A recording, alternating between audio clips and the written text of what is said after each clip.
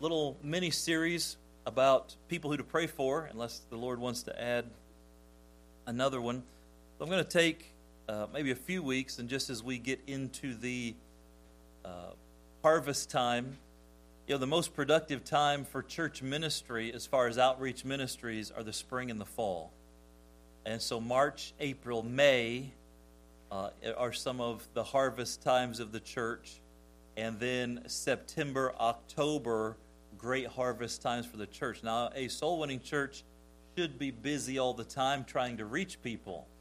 But I think you'd agree it's easier to reach them in April and May than it is in January and February. And so the Bible says that it's a shame for us to sleep during harvest in the book of Proverbs. And, of course, that's applicable to a lot of different things. But, boy, when harvest time comes for churches, we got to be awake. We got to be on the ball. And so our church has a spring program every year where we do special things and encourage the folks to get out and invite people. And we have a lot of visitors. We see people saved regularly. Then in the fall, we have our harvest days. We do some special things getting into September. But then every Sunday in October, we have our harvest days, some special things going on there. And so while we're busy every week of the year, these are our big pushes. And before we get into our big spring push, we had our wonderful soul-winning training last Saturday. But we could have spent days on that. I want to just give you some finer points on things as we go along so that we can just be confident soul winners. And so this is the goal. Every Christian should be confident with the gospel. So think about that. If you want to plant an apple tree in your lawn, you need an apple seed, right? Apple seeds aren't made in a factory. They come from another apple tree. And when we want other Christians, the seed of another Christian is actually the gospel in us. He that winneth souls is wise. The Bible talks about the righteous or tree of life. What's that tree? It's a fruit-bearing tree. And so we must be busy shedding our seeds, constantly giving the seed of the Word of God, constantly giving the gospel. And listen, folks, the only hope for this planet is more Christians, that we make more disciples and we bring revival. God brings revival, and revival starts with faithful obedience. And so I want to just give you two subjects tonight. You can put these in your soul-winning binders if you have one. If you didn't get a soul-winning binder and you want one, we've got a few left over from our training day. We can get you those. Then eventually those will come in a better package. Now, I warn you, this is not proofread, so there will be some mistakes in it, but let's get into the material. Our Lord here gives instruction to the disciples. The disciples made a grave mistake. Imagine Jesus is healing everybody, laying hands on people, blessing people. The power of God is evident. I mean, it's just an amazing atmosphere. Like any good parent bringing their children to Jesus, wanting Jesus to touch their children. And the disciples rebuked them. Look at verse 13. And they brought young children to him that he should touch them. And his disciples rebuked those that brought him. Don't bring your kids up here. Hey, don't bring those snotty-nosed bus kids up here. Well, that's not what they said, but that's what we hear today. All right, don't bring those kids up here. Jesus is too important for children. See that lame guy over there? See that half-dead person over there? See that demon-possessed person over there? Jesus doesn't have time for your children. Grave mistake. And Jesus rebuked them. A public correction. Verse 14, but when Jesus saw it, he was much displeased. Now think about that. It's one thing to be displeased. It's another thing to be much displeased. You parents know what it's like to be much displeased, right? There are annoyances. There are things that don't make you happy.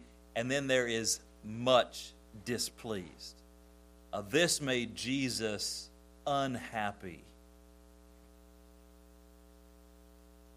And then look what he said. Suffer or allow the little children to come unto me, and forbid them not. For of such is the kingdom of God. See, they made a grave mistake. They're trying to keep the children away because the children weren't important enough. They weren't big enough. Their needs weren't urgent enough for Christ. But he said, they're the very example of how I want you all to be, these children. Look at the next verse, verse 15. Verily I say unto you, whosoever shall not receive the kingdom of God as a little child shall not enter therein. So sometimes it's not us, the children, not being worthy to come to Jesus because they're children. It's we're not worthy to come to Jesus because we're adults. You see that? We have to become as little children. Why? Because it's always by faith. And little children live by faith, for sure. And then I love that Jesus called them, and he took them up in his arms and put his hands upon them and blessed them. We have a sweet painting that Leanne did down in the nursery, and I love it. We talked about this idea, and she was able to paint it and then actually did a mural in the nursery, and it's the children gathered around Jesus on the seaside. I love that. Sometimes I'll just stop in there and look at it. I think it's beautiful. And this is Christ. He has a heart for the children. And so we as a church need to have a heart for the children. Now, the introduction is kind of all jumbled here, so we'll follow along when we get down into the numbers. But let me just say that some churches get it wrong. Some churches are not interested in ministering to children. And it's a huge mistake. And nowadays, a lot of churches say, what? Well, we don't have any children. One of the first things we hear when a visitor comes here on Sunday morning is, oh, you have children here. And it's always been that way. Why? Because we believe in not just allowing the little children to come to Jesus, but bringing them to Jesus through the bus ministry, through the children's club. We've got children and adults right now down at Master's Club learning the Word of God. Why? They're like little sponges. Boy, they can learn so many things. And in the public schools, they're teaching the children, kids your age, they're teaching about how the color of the skin matters and whether they're a victim or oppressed, and even sexual education down 3rd, 4th grade, sometimes younger. Reading books about sodomy and homosexuality to kindergartners and first graders. Why? Because they know these kids are sponges and they're trying to get all their filth down into them as young as they can. No. We need to teach them God's Word as young as they can and bring these children to Jesus. I've even known Christians over the years that look down on children getting saved. You know, they'll say things like, but how many of them truly meant it? Oh, you had some kids saved. How many of them meant it? As if kids can't get saved. And one of the things I always remind them is you can't get saved unless you become like them. Don't doubt their salvation. They ought to be doubting yours. But this idea of, well, they're just kids. This idea of people often say, well, you saw so many people saved, but where are they now? They're somewhere. Brother Pash got saved as a child and then didn't get right with God until years later. And here he is now for 50 years been serving the Lord. Never underestimate when a child makes a profession of faith. Boy, they're wonderful. I had someone tell me one time, well, I'd rather see an adult saved than a child. Well, I'd like to see adults saved too. And by the way, one of our philosophies of reaching children is if you can reach the parent, you reach the whole family.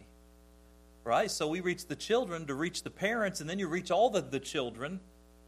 But it's not like, well, which one weighs more? The Bible says there's rejoicing in heaven over one sinner that repenteth if it's an adult or if they're over 18. No, it's over one sinner that repenteth. There's rejoicing in heaven because a soul born again is a soul born again regardless of age. Some churches have few children and fewer outreach opportunities.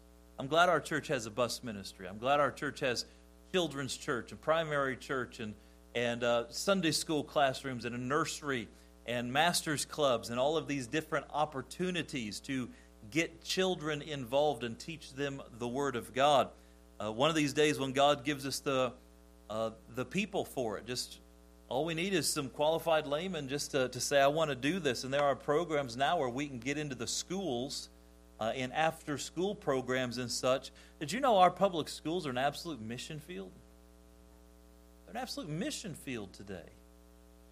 And there's people that can get us in there and have after-school programs and different things where we can reach these children. By the way, South Kingstown's talking about, I don't know if they actually voted on it or not, of closing the middle school and consolidating some of the different schools, the middle school right down the road. They're talking about closing that, sending some of them to Broad Rock and some of them other places, and they want to do away with the South Kingstown High School rather than fix it.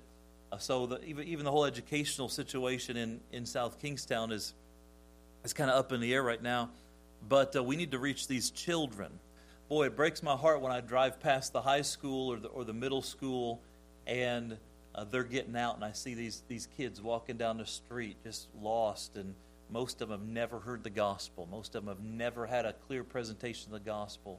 And so we've got to see these children and get the gospel to them. So I want to give you some advice for winning children to Christ. Of course, the gospel never changes. It's the same gospel where we win adults that wins teenagers and wins children. But the application of the gospel might change. The way we present the gospel can vary based on the listener. I won't use the same illustrations and the same words, perhaps, when I'm witnessing to an 80-year-old as I would when I'm witnessing to an 8-year-old. All right? And so let's dive in here and give you a few points, and then we'll dive into the advice and see if we can get to our other paper tonight. Oh, here's a profound statement. Children become adults. Right? People say, well, we're after adults. We're not after kids. Children become adults. Right? So we need to reach the children, and then they become adults. They're the future of the church. All right, so let's consider the following reasons to witness to children. Number one, children have souls too. As soon as a child reaches the age of accountability, they're condemned in their sin just like an adult. Now, the age of accountability is when a child understands right from wrong. They become accountable for their sin. We know the Bible teaches that someone who can't tell right from wrong is not held responsible for their sin. So small children, oftentimes we get asked, where do babies go when they die, and so on. And what about special needs folks? You know, there are adult special needs people that just don't know the difference between right and wrong. And if you don't know the difference between right and wrong, you're not held accountable for your sin. You're kept safe by the grace of God. God carries you to heaven through the sacrifice of Christ. But as soon as a child reaches the age of accountability, this is the age where they know right from wrong. They know what they're doing. They're in their sin. I mean, they're dead in their sin. And so we have to understand these children have souls too. Oftentimes I get asked, well, when is the age of accountability? And it's interesting, in the garden, they were accountable once they knew they were naked. And with children, an interesting time is, when you see a child, before they reach the age of accountability, they can run around unclothed with no shame. You got family over, and all of a sudden a streaker runs through because they got out of their diaper or something, and just, and they're not ashamed. They're not accountable. But without being taught, children reach an age, and it's different for all kids, they reach an age where now they're covering up. They know they're naked. And it may not be a hard and fast rule, but it's a pretty good barometer about knowing when people have shame of their nakedness, when children do, it's a good barometer that they're probably about at that age of accountability. And so keep an eye on that. All right, number two. A high percentage of all Christians alive today were born again as children. So think about this. According to Barna Group, 94% of adult Christians made the decision to follow Jesus before they were 18 years old. Think about that. So we got some churches that are like, well, I'd rather reach adults, when most people get saved when they're kids. We've got to focus on the children. In 2019, a group called Ministry to Children surveyed 400 children's ministry leaders, and they gave the following report. And this breakdown is pretty standard across the things I've seen over the years. 15% age 6 or younger, 32% age 7 through 11, 36% age 12 to 19, 11% age 20 to 29, and just under 5% after age 30. So most people get saved. Most people who are saved today are saved or were saved between the ages of 7 and 19. So we've got to focus on the children. Now let me say this. We need to turn that around. We need to turn those numbers around if we're going to save America and save the world. Because that means only 4 to 6% of adults typically get saved after the age of 18. We've got to turn that around. How do we turn that around? The power of God. Churches have to get back to the power of God. And folks, this newfangled church mumbo-jumbo, the purple lights, the fog, the rock and roll, the entertainment, the pastors in the skinny jeans and a $100 designer V-neck T-shirt and tattoos everywhere and a $300 haircut all slicked back. I mean, that kind of stuff's not going to save the world, folks. It's the power of God. The old-fashioned Holy Ghost power of God, where you can give someone the Scripture, the Word of God, and they feel convicted of their sins and are drawn to Christ by the Holy Spirit, and the miracle of salvation happens. That's what the world needs, is more of that. And that means Christians have to stop playing footsie with the world and get separated and get serious about prayer and get serious about getting the power of God and going forth in His power. That's the only hope the world has. And we need revival in the church to make that happen.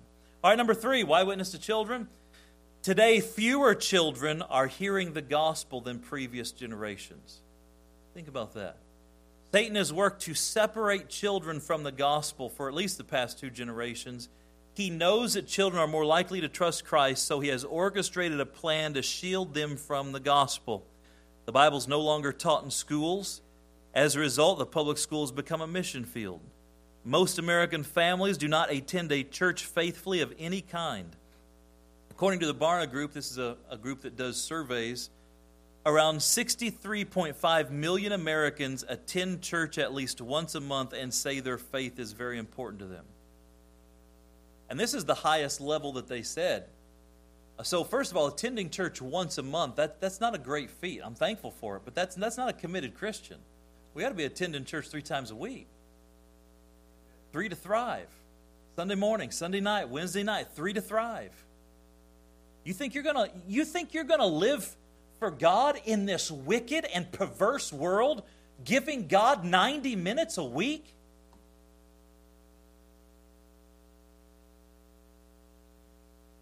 It doesn't happen. But here, only 63.5 million said at least once a month, and they say their faith is very important to them. That's not a good number considering that in our country there's over 330 million people. I talked to 15, 16, 17, 18-year-olds today that have never been in church for any reason. Not a funeral, not a wedding, nothing. Not Christmas, not Easter, nothing. Why? Because their parents believed that it was a good thing to shield them from God and religion. So there's never been a time in American history that I know of where children are hearing the gospel less than today. And of course, Satan is a wise tactician. He knows that children get saved more than adults. Number 4, why should we witness to children? Children are the greatest practitioners of faith. They live by faith better than adults. Luke 18:17, verily I say unto you, whosoever shall not receive the kingdom of God as a little child shall in no wise enter therein. So children live by faith. They trust their parents explicitly. They believe what they're told without question. And Christ explained that we must receive the gospel as a little child to be born again. If they are our examples, surely they can get saved in great numbers. All right? So this is why we should witness to children. Let me give you some advice on how to do it. The gospel doesn't change. The gospel plan we teach here, the modified Romans Road, 1 John chapter 5, and then into the Romans Road, the powerful illustrations we teach. Boy, if you're using the gospel, it works. You just might have to modify your approach a little bit because they're children. So let's just read through this real quick. Number 1, be friendly. All right, number 2, approach them with love and tenderness. Children can be intimidated easily by adults they don't know. And so you got to understand this. Whether it's in church, you're working with someone downstairs in a class or an event that we have, or if you meet them on the street or you're working a bus route or vacation Bible school, you can't approach children with the energy of an adult, especially if you're busy, you're hurried, you got a lot to do. If you approach them with that, they get very easily intimidated. I mean, think how intimidated you can get by adults you don't know, and now you've got these little people, they can get very intimidated. So we have to be tender and loving when we approach them. Don't be bossy or domineering. Number 3, get on their level if possible. Bend down. Oftentimes when I'm talking to a child and I need to really connect with them, I'll bend down or I'll get on one knee, or you can sit next to them. But get on their level so they're not looking up at you so much. Number 4, speak softly but with an excited voice. Softly.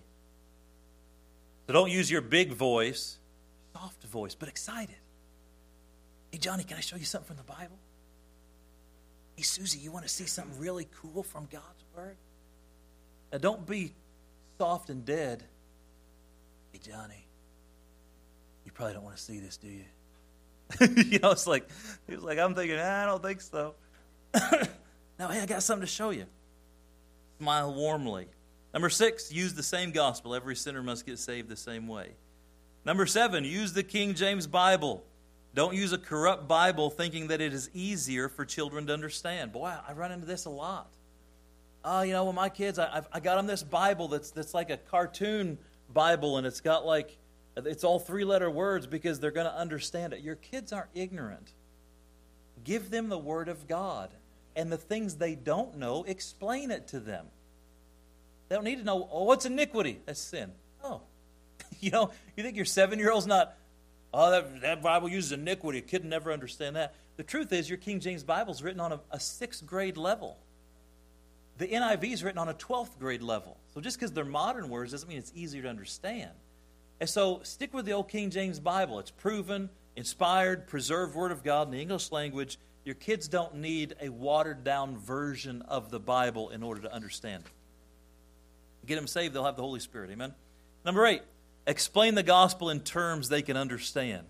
Hey, little Johnny, I'm going to teach you the doctrine of propitiation. Some of you don't even know what the doctrine of propitiation is, right? Or, hey, I'm going to talk to you about soteriology. No, use words that they understand. Same thing dealing with lost people. When you're dealing with lost people, it's a good idea not to use a purely Christian vernacular. Like we might talk about in church about, man, I want to be on fire for God. If you ask a lost people if they want to be on fire for God, the answer is probably going to be, no. I don't want to be on fire for any reason. Right? And so use words that they will know, especially with children. Don't use large or theological words they won't know. Number 9, use illustrations that apply to the child's life. For example, don't ask, have you ever robbed a bank? You might ask that to an adult, but if you ask that to a 7-year-old, it's absurd. I can't even drive. I can't have a gun. Instead, ask a question like, have you ever disobeyed your parents? Well, now that's applicable to them, right? And oftentimes we'll ask them, have you ever told a lie? And they'll go, no. And I'll say, do you want me to ask your mommy? No. Right? So if they're at the age of accountability, they're going to know that they are a sinner. All right? Number 10, review before leading the child in prayer. A child will pray easily to make the adult happy. Ensure that they understand what they're doing before you proceed. And so we want them to be truly saved, so don't rush. Be patient. Go slow. And sometimes you witness to a child and they're not ready. They just don't get it. And that's okay. And one thing, and I ought to put this in here, one thing I often tell parents, especially, like a child will often get scared of hell before they understand the gospel. And one thing, well, what do I do with my kids? They're scared of going to hell, but they don't know the gospel. I just always say this, and it works every time. Well, all you got to do is trust Jesus one day and you can go to heaven. And they're like, oh, okay. Then they'll go play with their Legos. Right? I'm scared. I don't want to go to hell. All you got to do is trust Jesus someday when you understand. You can go to heaven. Okay. And then they go eat a sandwich.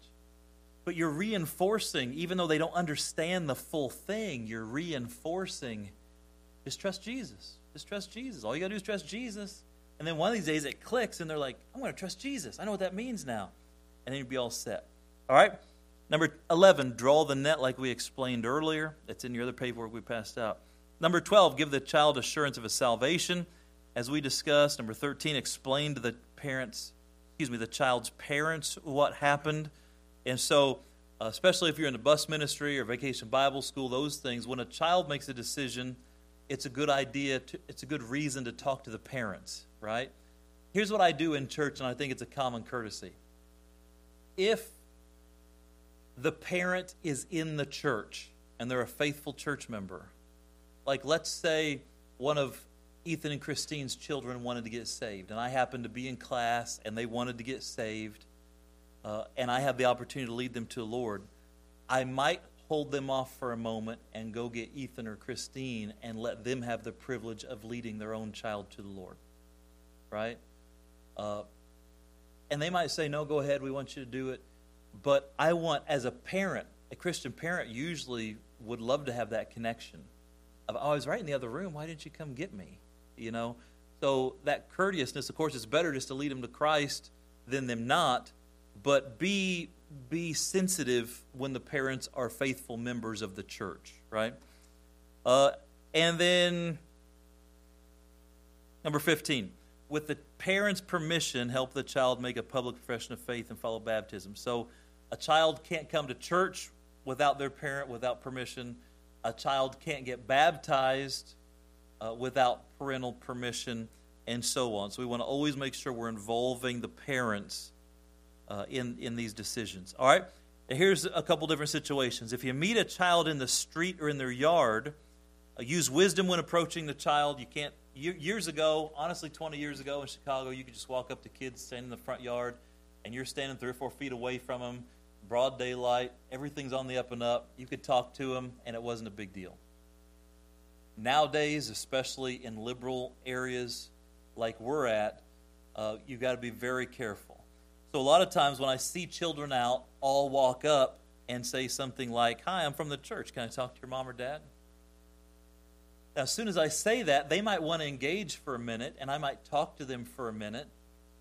But if the parents come out, I've already said, oh, I asked them if they would go get you, right?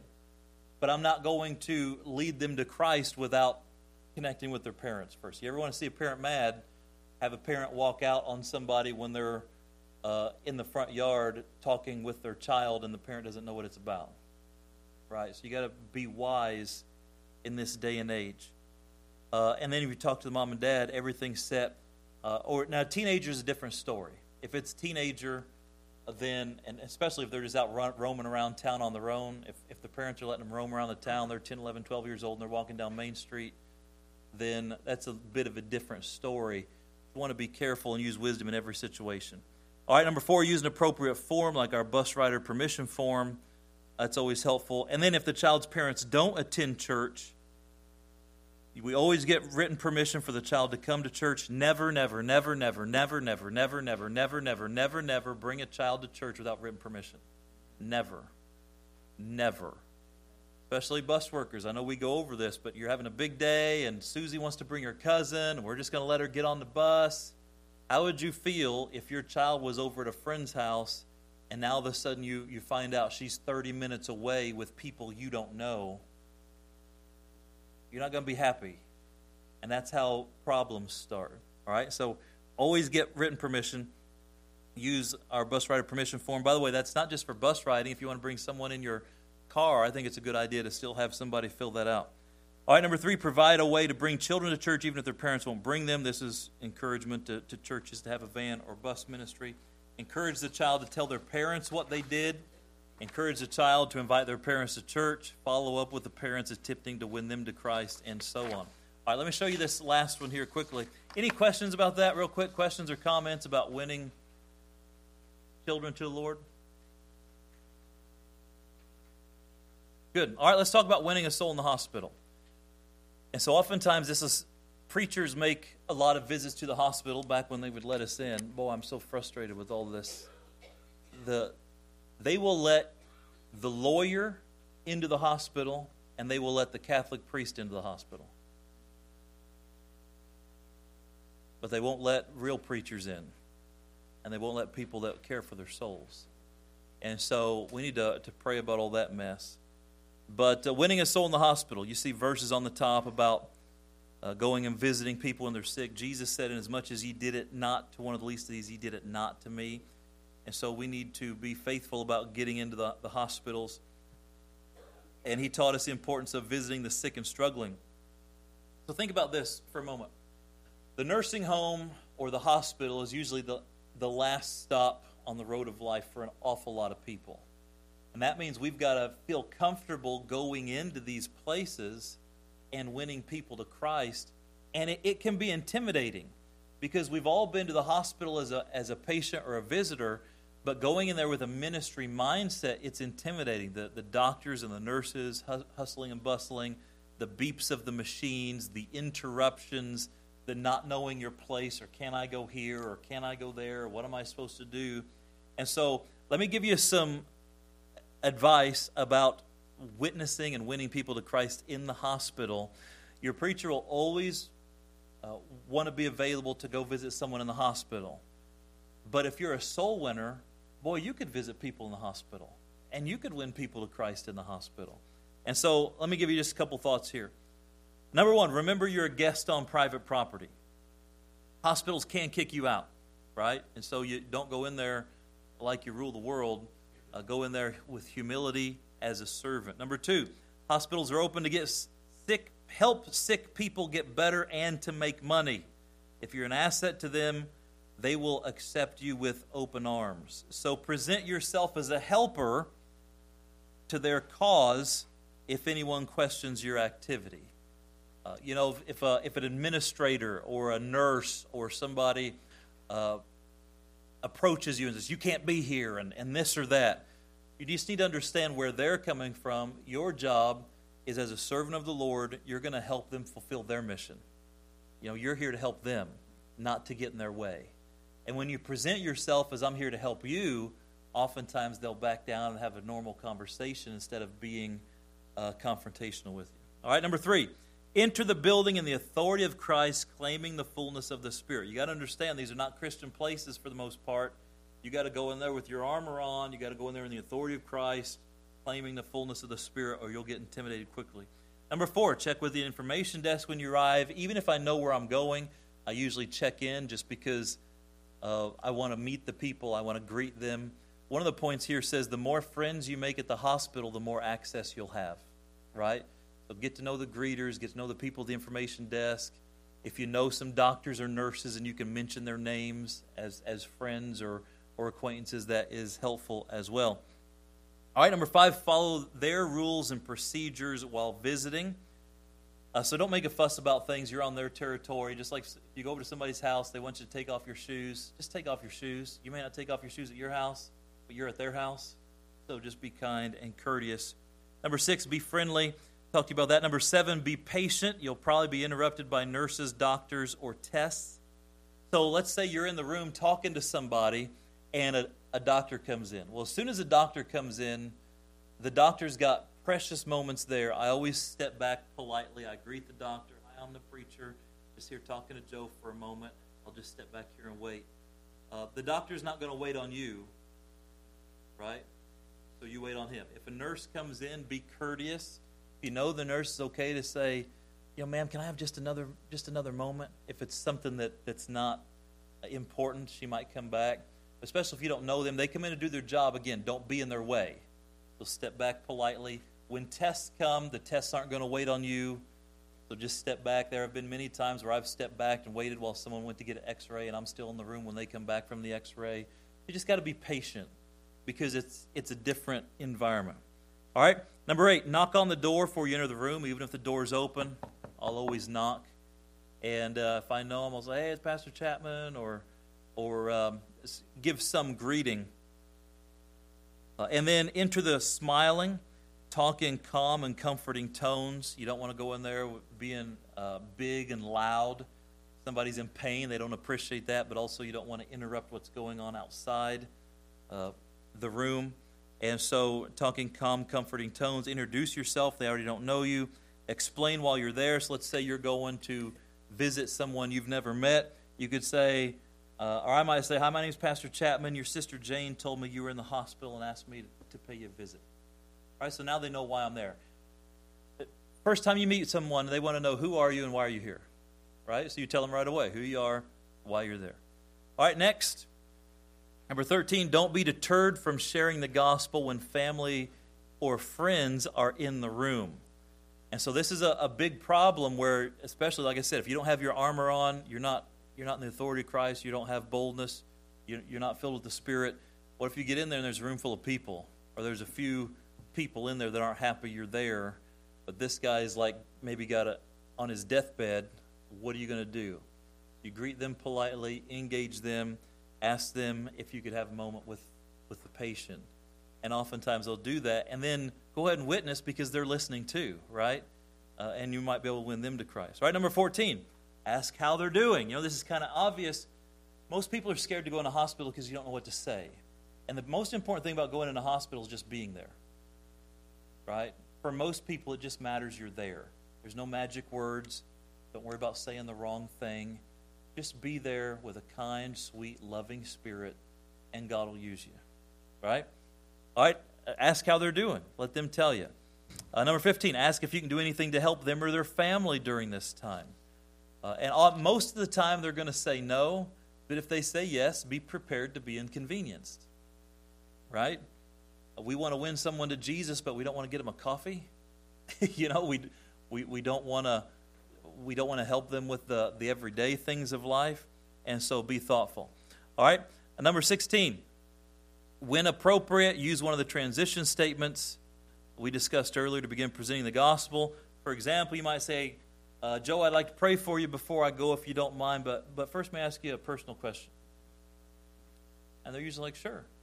And then can I show you one verse in the Bible that explains how you can know for sure you're going to heaven? What I usually don't do, if someone's on their deathbed, I don't say, if you died today, do you know for sure you're going to heaven? Right? You want to be thoughtful. That's not very kind. It's not very considerate. So we ask a question that has the same entrance, but is not so in your face. Right? Can I show you one verse in the Bible that tells you how you can know for sure you're going to heaven? And oftentimes the answer is yes, because they're thinking about it.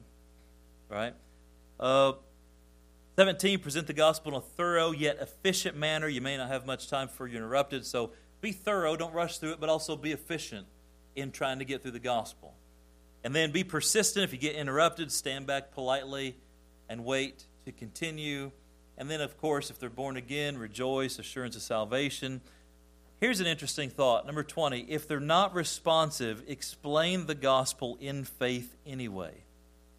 And so oftentimes, science tells us that people may not be responsive, but they can still hear and understand. And so by faith, and it'll feel weird when you do it, but you just by faith, and you just talk to them like they're there. Joe, I don't know if you can hear me, but I'm going to tell you the gospel of Jesus Christ. I'm going to tell you how you can know for sure you're going to heaven. And you just witness to them just like you would if they were listening. And then, Joe, can you squeeze my hand? Joe, can you blink your eyes? If he doesn't do anything, that's fine. Joe, I'm going to pray right now. I'm going to lead you in a prayer how you can accept Jesus Christ, your personal Savior. Go ahead and lead him in the sinner's prayer. And then you don't know. I don't know how many people are going to be in heaven because of a technique like this, but I think we might be surprised one of these days when we get to heaven and find out people right there at the end, they couldn't communicate, but they could understand. And we have had the ones where they'll blink their eyes or they'll squeeze your hand, or sometimes God will give them a few moments of lucidity to nail these things down. All right, and then number 21, if you can't witness or if they are resistant to the gospel, leave a tract for them to read later. If you want to use a more thorough tool, you can use the mini book, You Must Be Born Again. It amazes me that some people are so hard and stubborn that they can know they're dying and they don't want to hear about Jesus. They know it. And they're going to die stubborn and just purely rejecting Christ. And so, but we always want to leave something behind, because in the quietness of the night, you never know when they might turn and be like, the pain's high or God's speaking to their heart. You want to leave something there with them. So I hope that helps. We're just trying to give you some confidence. At our church, you got a lot of opportunities to win children to Christ. Let's make sure we're doing it wisely.